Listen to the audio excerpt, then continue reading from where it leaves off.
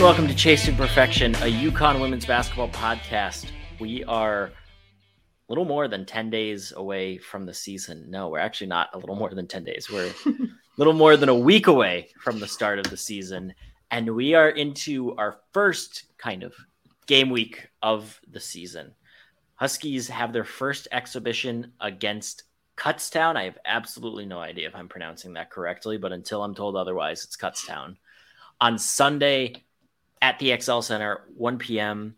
TV is going to be the CW in Connecticut. I have not seen anything about a stream yet, but I imagine there's going to be one somewhere. But this is a week that we can finally say the offseason is over, because it might not be an official game, but it's a game. It's a live game that we can see, because I'm not counting the scrimmage in that. Yeah, exactly. We get to watch them play basketball this week, which is exciting. Also, I'm looking on the schedule, and it says the UConn Sports Network. Oh, wait, no, that's radio. Never mind. Yeah, I imagine it's going to be streamed somewhere. I can't imagine that they don't have a stream of it. Maybe on the website or, God forbid, Flow Sports. But that would be really rough. That would be really cruel to the people to put it on Flow Sports. You just want to watch a good little exhibition game, and you have to pay $250 a month, give up your firstborn child, and then submit to your internet being checked by Flow every single month. Not actually, but basically. It's much the same. Last week, if you've listened to the podcast for a while, you generally know how things go. We record, crush a great podcast. Next day comes. You wake up, and there is immediately some major news that happens that is now defined the conversation for the next week that we have not talked 1 second about on our podcast. The running joke used to be that every single day we would record and then some schedule news would come out. This time we record and UConn announces that freshman forward Ice Brady will be out for the entire 2022-23 season with a dislocated patella in her right knee, which I think, I am not a doctor, nor do I ever claim to be, but I think that's the kneecap, right? A dislocated kneecap? Yeah, I think that's all that is. Right. Again, not a doctor, but my knowledge is that anything that involves the patella with an injury is really bad. So season ender, it occurred on Friday, October 21st, the day before the secret scrimmage. She had surgery 4 days later. Gino didn't really get into a ton of details about it. He said that it was non-contact. No one was around her. Kind of made it sound like her foot slipped and then she landed the wrong way. But at this point, it wouldn't be a UConn injury if it wasn't a freak injury. It's just the latest thing that they can't escape. It's Paige. It's Ice. It's Aubrey last season. It's the crush of injuries they had throughout the year that maybe were only a couple of games, but they all add up. It's just almost, I'm not saying it's funny that she got hurt, but it's almost comical, this slew of injuries they've had. I don't know how to explain it. I've never seen anything like it in really any sport at any level. Yeah, it's just been a long, at this point, unfortunate streak of bad luck on the injury front for this team. And hopefully, fingers crossed, this is the end of it, but it's not been a good stretch for UConn. Have you seen Ted Lasso? I have not. I feel like we've talked about this and I need to watch it. And it hasn't happened. If you had watched it, you would understand this reference. Well, there's one episode, without spoiling too much, where they think that the training room is cursed because something like in World War I, they used the stadium as like a training ground or a recruiting ground under the guise that you could come and try out for the team, but instead it was recruiting for the Army, and a bunch of the people who showed up for the tryout ended up getting shipped off to the Western Front, died, and now it's haunted by the people who were in the training room. Anyways, they hold I don't even know what the right word is, a ceremony, let's go with ceremony, where they essentially rid the bad spirits from the training ground.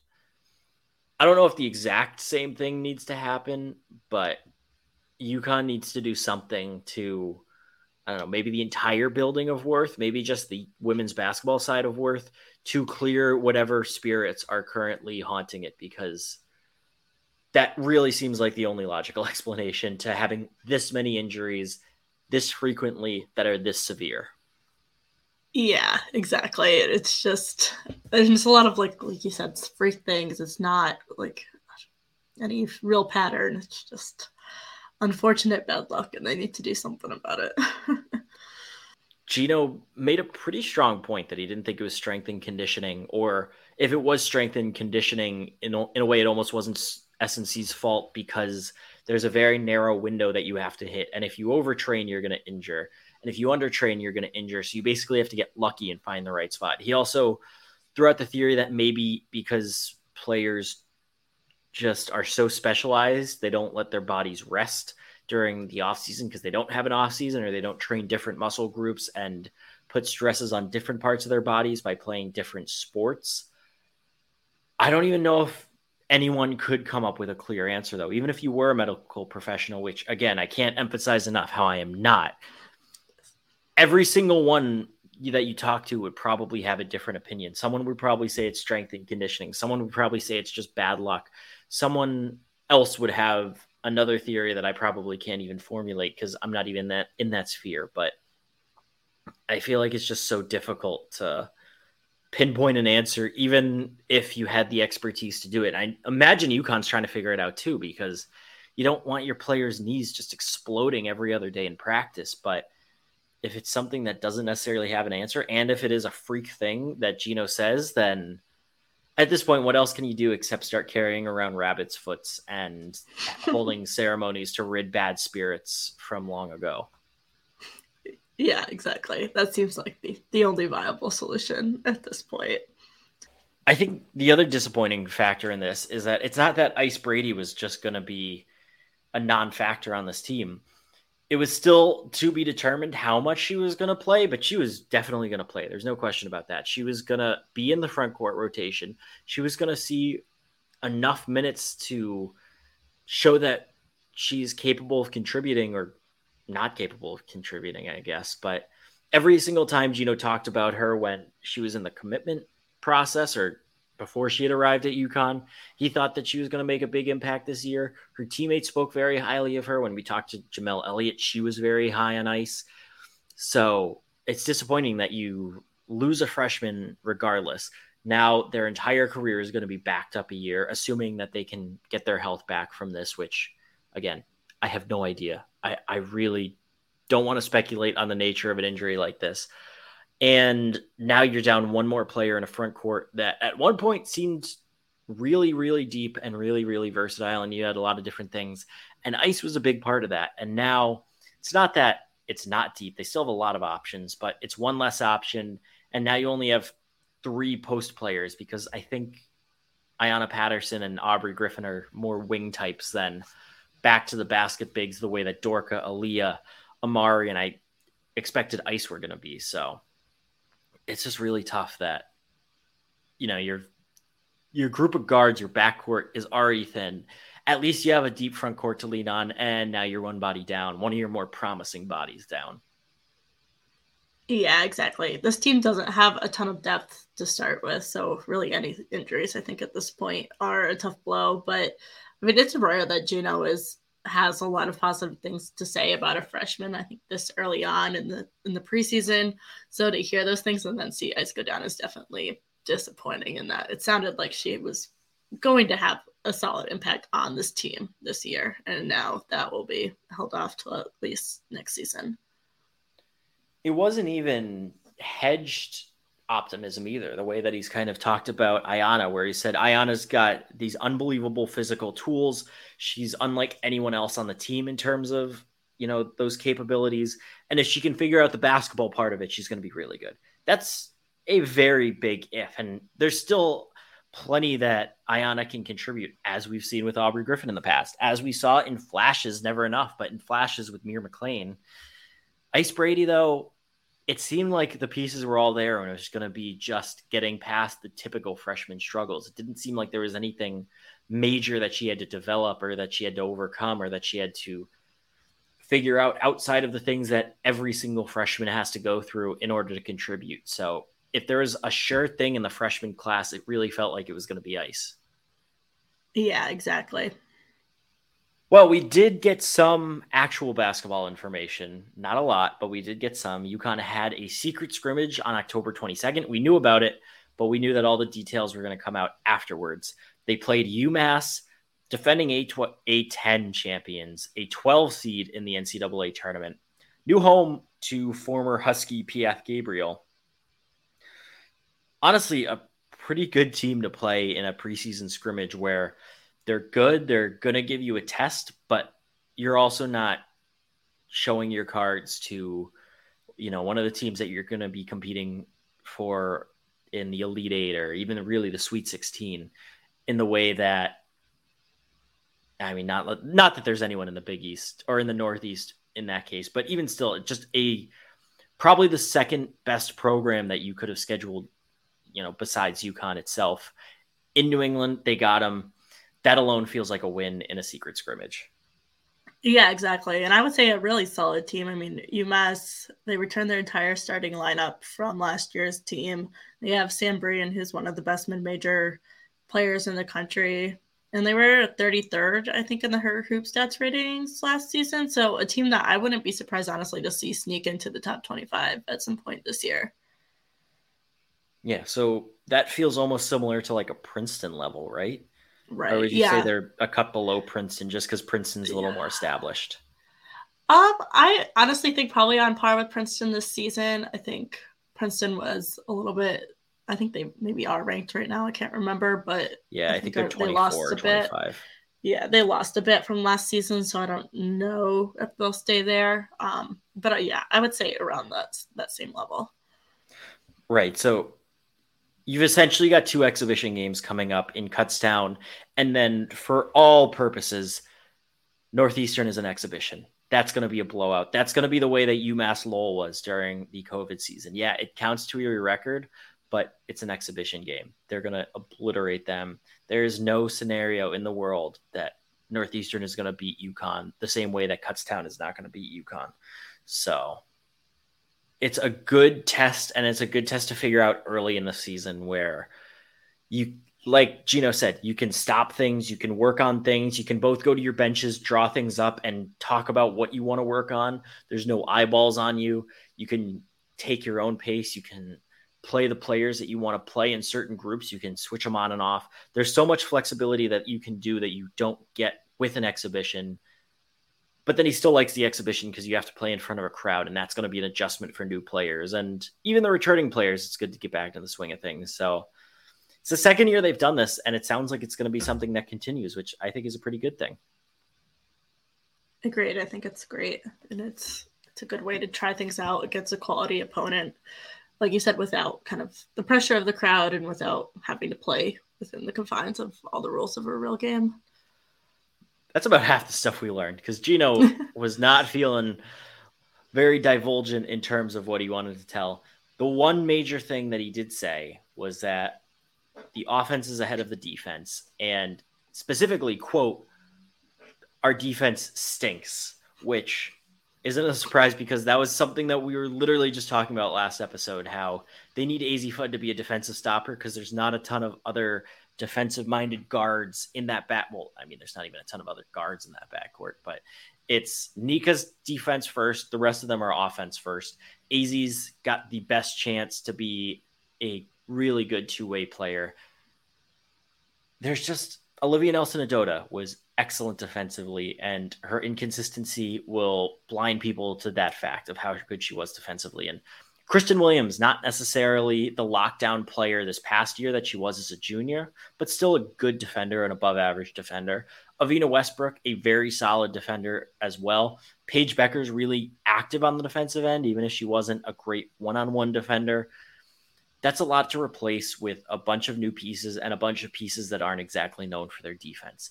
Aaliyah Edwards is not a standout defender. Dorky Uhas is not a standout defender. We haven't seen enough of Amari DeBerry to know if she's a standout defender, and speed's not exactly her game, so that could be tricky. Ayanna Patterson could be a really good defender, but She's a freshman. There's still a lot of question marks there. So I don't think it's all that surprising that the defense is struggling early on, especially when then Gino comes out and says that they haven't worked much on defense in the preseason anyways. So how worried would you be about the state of the defense at this point? It's hard because I feel like you always have to take what Gino says about the defense with a grain of salt, because this team could be pretty decent defensively and he'd probably still say the defense sucks. But I do think there's some obvious concerns defensively. And there's plenty of time for them to work those things out. But I think when you look at how front-loaded some of their non-conference games are, the fact that you're playing Texas in a little over a week, you're playing NC State in 2 weeks, you've got some big tests coming up. And because of UConn's conference slate, those getting wins in those tests is important for how they'll be seeded come March. So I think there's a fair level of concern there just because you're going to need that right off the bat. Yeah, to what you said at first, someone did quote tweet my story about their defense, Steve, on Twitter. He said, if Gino ever said that they were good defensively, I might have a stroke, which extremely accurate there. I don't think Gino's ever actually been happy with the defense, but then the next year he'll go back and say that last year's defense was actually pretty good. Feels like it has every single year. Defense sucks. Our defense isn't there. Oh, actually, our defense was really good last year, and this year's defense is never going to be able to get to that same level as last year's had. So, I mean, the defenses back in the 1980s must have been unbelievable considering every year it seems to get worse, the way Gino talks about it. I think my concern is what I said earlier, where they just don't have a ton of players that seem like they're going to be above average defenders, and maybe a group of okay defenders individually can be really great defenders as a team because they communicate well and they move well and they just have a really good idea of what the other team is going to do. And having Nika Mule out there directing all of it helps, but I just don't feel great. It doesn't feel like there's a lot of obvious options. Aubrey Griffin, I think I forgot to mention her earlier.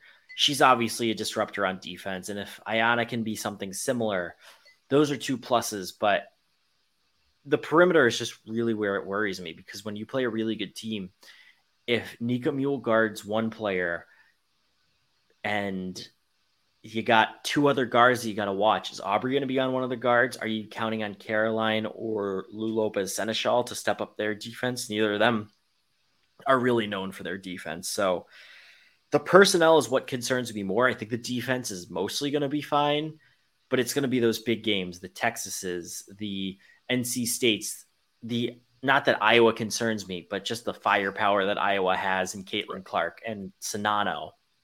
How do they contain that? And then, you get into the NCAA tournament.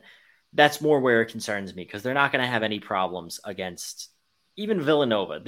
I think it was Aaliyah Edwards who shut down Maddie Siegrist in the past NCAA tournament. So it's those high tier teams that I think are going to be the concern with the defense, which is kind of how it feels every year. There's always a floor with UConn's defense. It's never going to be DePaul or Arkansas where you're trying to win a shootout. The way Gino said it, we might have to score 100 every night because the other team scored 95. That's not going to be the case. Maybe they have a bad game here or there defensively, the way that Arkansas was in 2021. There's probably another one that I'm forgetting in there somewhere. I mean, last year doesn't even count because they didn't even have everyone most of the season. But I wouldn't be surprised if a couple of those games are sprinkled in, or maybe they let someone like, Seton Hall, Lauren Park Lane goes off for 35 points and Seton Hall drops 75, but UConn scores 95. So it doesn't really matter. I could see those things happening, but I don't think it's going to be a major issue, just in the sense of something that they're dealing with every game, but it could be something that sinks them in March. And that way it would be a major issue. Agreed. But there's so much time before March that I wouldn't really worry about that at this point. I think even if the defense doesn't look good in these early games, there's tons of time to figure that out. I want to go back to the point you made about Aaliyah Edwards on Maddie Siegrist, though, because I think it'll be interesting to see if she can kind of bring that defensive type of performance that she had in that game on a more consistent basis this season, because I think that was an extremely solid defensive performance from Aaliyah Edwards on a player that's pretty versatile, a player that can score on the perimeter but also get inside. And is one of the best players in the country. So if they can kind of get that night in and night out from Aaliyah Edwards, that could be a huge step in the right direction for this defense. Right. In a lot of ways, Aaliyah feels like she's the key to this team because a lot of things need to go right, but all signs seem to be pointing to AZ doing what she needs to do. I can't really remember a time where there's been this much consistent praise for a player who then just fell flat on her face. And I think what we saw from Caroline Ducharme last season was pretty substantial, and it was only an injury that ended up derailing her. So I feel pretty good about her. Lou Lopez Seneschal feels like she's just going to be a really good scorer and is going to put the ball in the basket for UConn. Aaliyah Edwards, though, has always had the ability to take UConn from a good team to a team that's borderline unstoppable in the paint just by herself. And if she's doing that on both ends of the floor, where she's grabbing every rebound and she is just banging bodies and making life miserable for other front courts, but then also being that Swiss Army knife defender that can guard multiple positions and shut down those stretch forward types like Maddie Siegrist and maybe help out on some of the bigger guards that they face, and then also take the big post players that they're going to go up against throughout the season.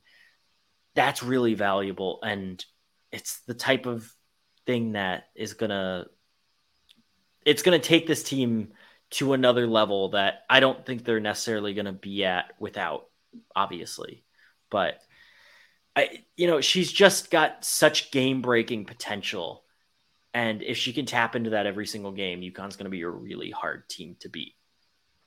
Yeah, exactly. I think we've seen it throughout the last 2 seasons that when Aaliyah Edwards is really good, this team is a better team. And I think that becomes even more important now because they have less pieces and you've lost a lot of those experienced pieces. So they're going to need her to be that player even more than they have in the past 2 seasons. And they've needed that from her in the last 2 seasons, but it's even more important going into this year. And we saw it a bit late in the NCAA tournament. I mean, she wasn't impacting entire games, but the numbers really don't do it justice how impactful she was at the end of some of those NCAA tournament games. The NC State game, the Stanford game. She came in foul trouble. She made a huge impact, and then she ended up back in foul trouble and on the bench. But those 2-3 minutes that she was on the floor, she was unbelievable. Yeah, her ability to just be such a force in the paint on both ends of the floor, if those minutes can be so critical for this team, and if they can get that consistently and in every game, that's gonna be, I think that's what makes this team like a clear Final Four team, is if you're getting that from Aaliyah Edwards every night. I don't think they're gonna have any problem getting back there. If you aren't, then there's probably gonna be more questions. Yeah, if everyone on this team played up to their potential, I feel very confident that this team would probably be right back in the national championship game against South Carolina. And I mean, it's way too early. I'm not going to say, and this time they definitely beat them. Or maybe South Carolina doesn't even get there. I don't know. I'm not saying that, but it's not a matter of talent with this UConn team. And I think this is probably going to be something that we talk about all season long. It's that pretty much every single piece of talent that they have on their team is either unproven or has not proven that they can do it at a high level on a consistent basis. We all know what AZ Fudd can do. And I don't think we know what AZ Fudd can do, which is the scary part. We know what Caroline Ducharme can do. We saw what Lou Lopez Seneschal is capable of at Fairfield. Gino believes that Dorka could be a top 5 WNBA pick. Aaliyah Edwards, we've seen what she can do in spurts. Aubrey Griffin, obviously, everyone's seen that. Ayanna Patterson, she has all the potential in the world. Even Amari DeBerry has looked good enough to at least have some hope for in limited minutes, but none of those players are established stars the way that, more recently, I think the best example would probably be Katie Lou Samuelson and Nafisa Collier coming back after their sophomore year after year. They were just so steady. They were so good. You knew exactly what you were going to get. And you knew those two are going to do what they do. And you just got to figure out the pieces around it. No, you need to figure out who your Lou and Fee are going to be. And then you have to figure out who all the other pieces are on top of that. So that's where the questions on this team are. It's not a matter of talent. It's not a matter of ability. It's not a matter of who they have on the roster. It's how those players perform. Because in terms of pure roster talent, I don't know if I'd make the argument, but you could probably make an argument that UConn's the most talented team in the country. Yeah, I think you could. I don't know that I would make the argument either. I think there's some other teams that would be right there with them, but they're in that elite top group if you're looking at just talent. So it, like you said, it really comes down to how does that talent come together and can that talent be consistent? And I think that's what puts them behind right now, like a team like South Carolina, where you know a certain number of those pieces are going to be consistent every night. You don't necessarily know that about UConn at this point. Yeah, or Stanford. And I think Stanford's almost kind of in a similar boat as UConn, but a little more established with Haley Jones. And Cameron Brink, I think, is still has a higher floor than a lot of UConn's players. But it's not like Cameron Brink has been a bastion of consistency in her career. Yeah, but she still does a lot. I think like Cameron Brink gets knocked more than like she maybe deserves to sometimes. Her numbers, if you like look at actual numbers from last year, are better than Haley Jones in a lot of categories. I think it's probably the foul trouble. That's more what's in my head. That's what, which is fair. But I do think when she's on the floor, it's a matter of keeping her on the floor for as many minutes as possible. Right. But when she's on the floor, she's very consistent. Yeah. That's who you're going up against. Players, and I mean, we don't even need to talk about South Carolina. Aaliyah Boston has just stepped on the court and kicked ass from the moment she arrived in college. Has Aaliyah Boston actually had a down game in her career? Because it doesn't actually feel like it. I don't think so. I'm pretty sure at her first like ever college game, she had a triple-double, and it just feels like it just has continued since. Meanwhile, UConn's had, 6 triple-doubles ever? Yeah. That's got to be one of the crazier stats, that UConn's had 6 triple-doubles ever, and Sabrina Ionescu wakes up and has like 3 triple-doubles in a day. Or did when she was at Oregon. Yeah. That's where I think, though, this season could be fun, because the last 3 years have really sucked. Last year with the injuries, it was just even someone covering it from a neutral perspective. There's still a human element where it's like, oh my God, another one. Yeah. And then the year before, no one had fun during COVID. Some people pretended they had fun during COVID. We all know that they didn't. Then the year before that Megan Walker team, nobody had fun that year. The vibes on that team were terrible. Gino hated that team. That may have been strong. That's me speculating, but he was not happy all that year, all season long. Yeah. So hopefully, assuming that we don't have to deal with any more injuries, which fingers crossed, this is the last of this horrible streak. It should be a fun year to cover.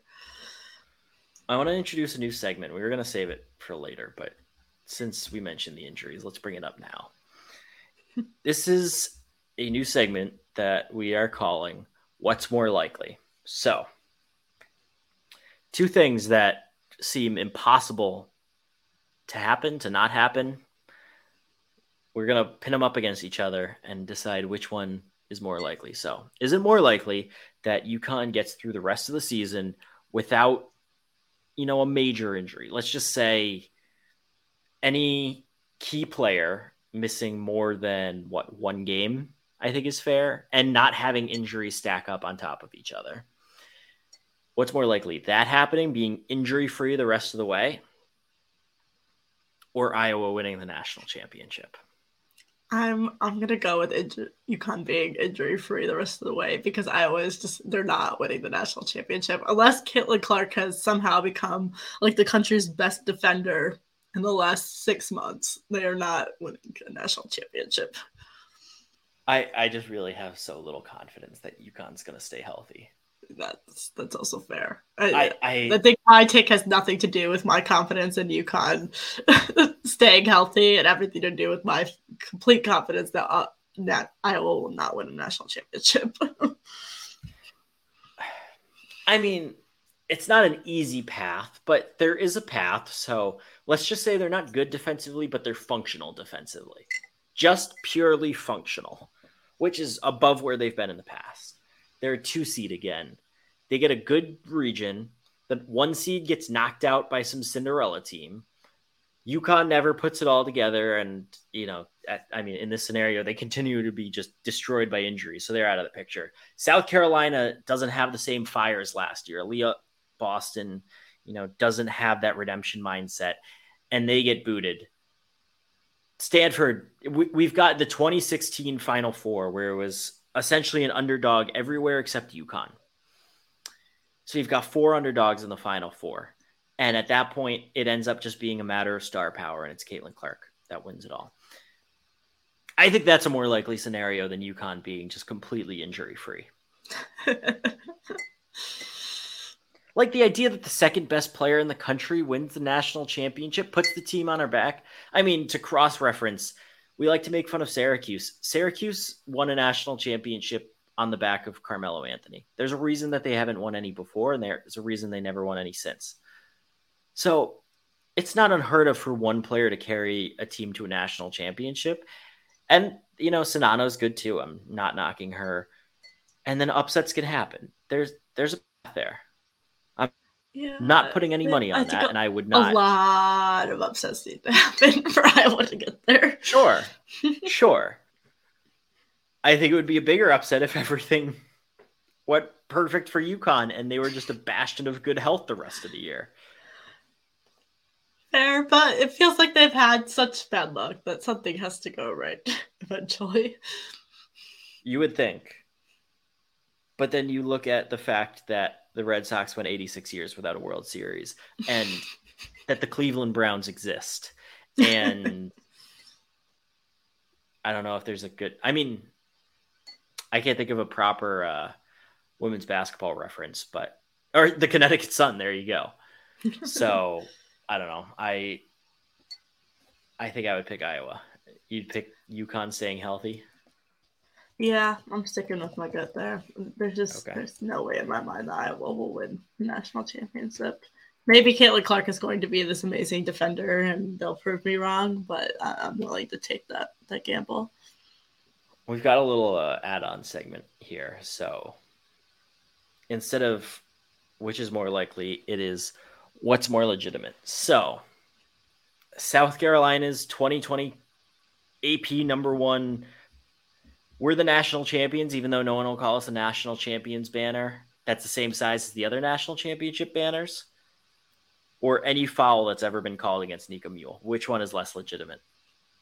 South Carolina banner. That banner is an embarrassment. I still can't believe that they hung it. It's embarrassing for our program that now has 2 legitimate national championship banners to have that up. You say that, but you forget the fact that Nika Mühl's never been called for a foul in her life. So, it's a tough one there. It is a tough one. I think I'm still going Nika. Fair. But anyways, moving on. Like we said, game week this Sunday. And we'll talk about that right after we tell you that Chasing Perfection has its own feed. You can subscribe to it directly, get episodes right on your podcast app of choice, unless you're a freak like me and your podcast app of choice is Stitcher, because it just refuses to let me set it up on Stitcher. So if you're on Stitcher and you really want it on Stitcher, I will make another attempt, but it's been very hard. But be sure to subscribe there. You can also subscribe directly on Substack to Chasing Perfection. And every time we post an episode, you will get that episode directly in your inbox. So there's lots of options to subscribe. We are also brought to you by the UConn Women's Basketball Weekly.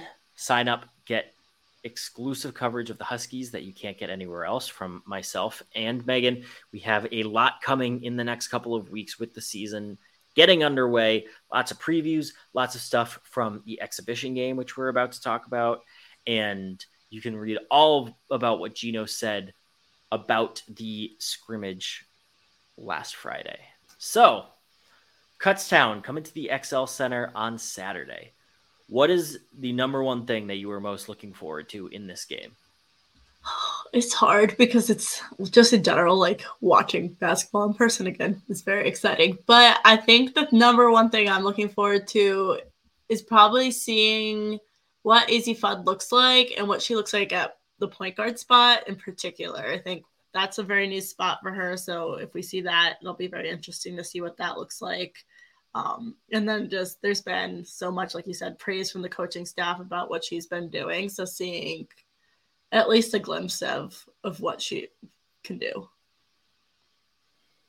Yeah, I thought it was really interesting that she mentioned that she's playing a lot of point guard. And Gino specifically said at Big East Media Day that they're not going to have just one player play the point because it seems very obvious that it would be Nika Mule. It's my guess is that those two are going to split the time, but the fact that AZ is going to see a lot there, I don't necessarily love that, even though it is out of necessity, just because the more that you have her on the ball, the less opportunities she's going to get to shoot.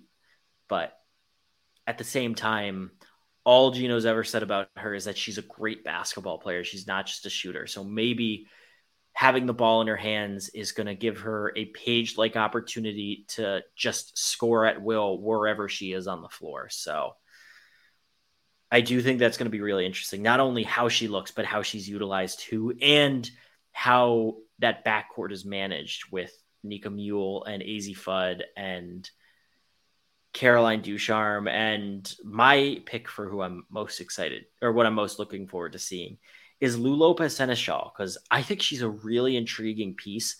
I had low expectations with her coming from Fairfield just because that's such a huge jump.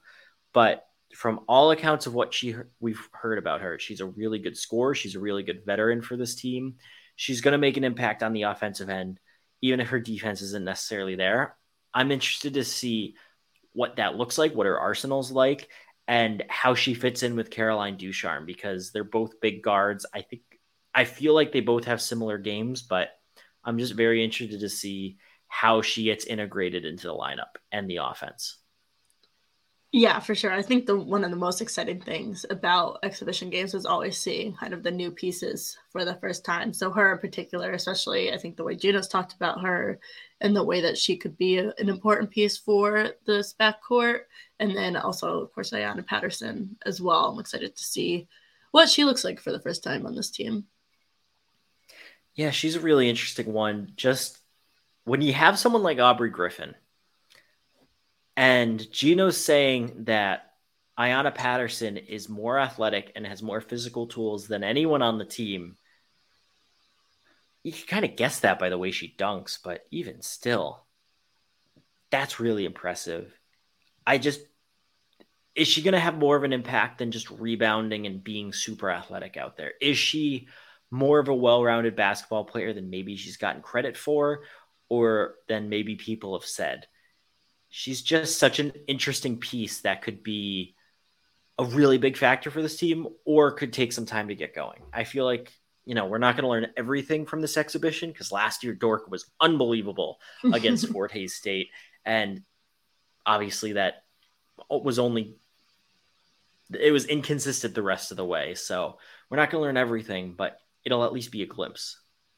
Yeah, definitely. And like you said, you're only going to be able to take so much from it. But I think the other things I'm looking forward to too is getting a glimpse of what does Aubrey Griffin look like now that she's back, and what does also Amari DeBerry look like. I think Aubrey, obviously coming off such a major injury, it's going to be kind of interesting to see how her game has changed, and what she does look like back on the floor for the first time in a year. And then with Amari, a player that, like you said earlier, definitely showed some flashes of having some potential last year, but we didn't see that much of. And if we can see, even if it's just a little bit in this game, and obviously it might not be what's going to look like when we get into the real season, but can she be a bigger impact maker for this game and for this team? And has she taken strides forward since last season?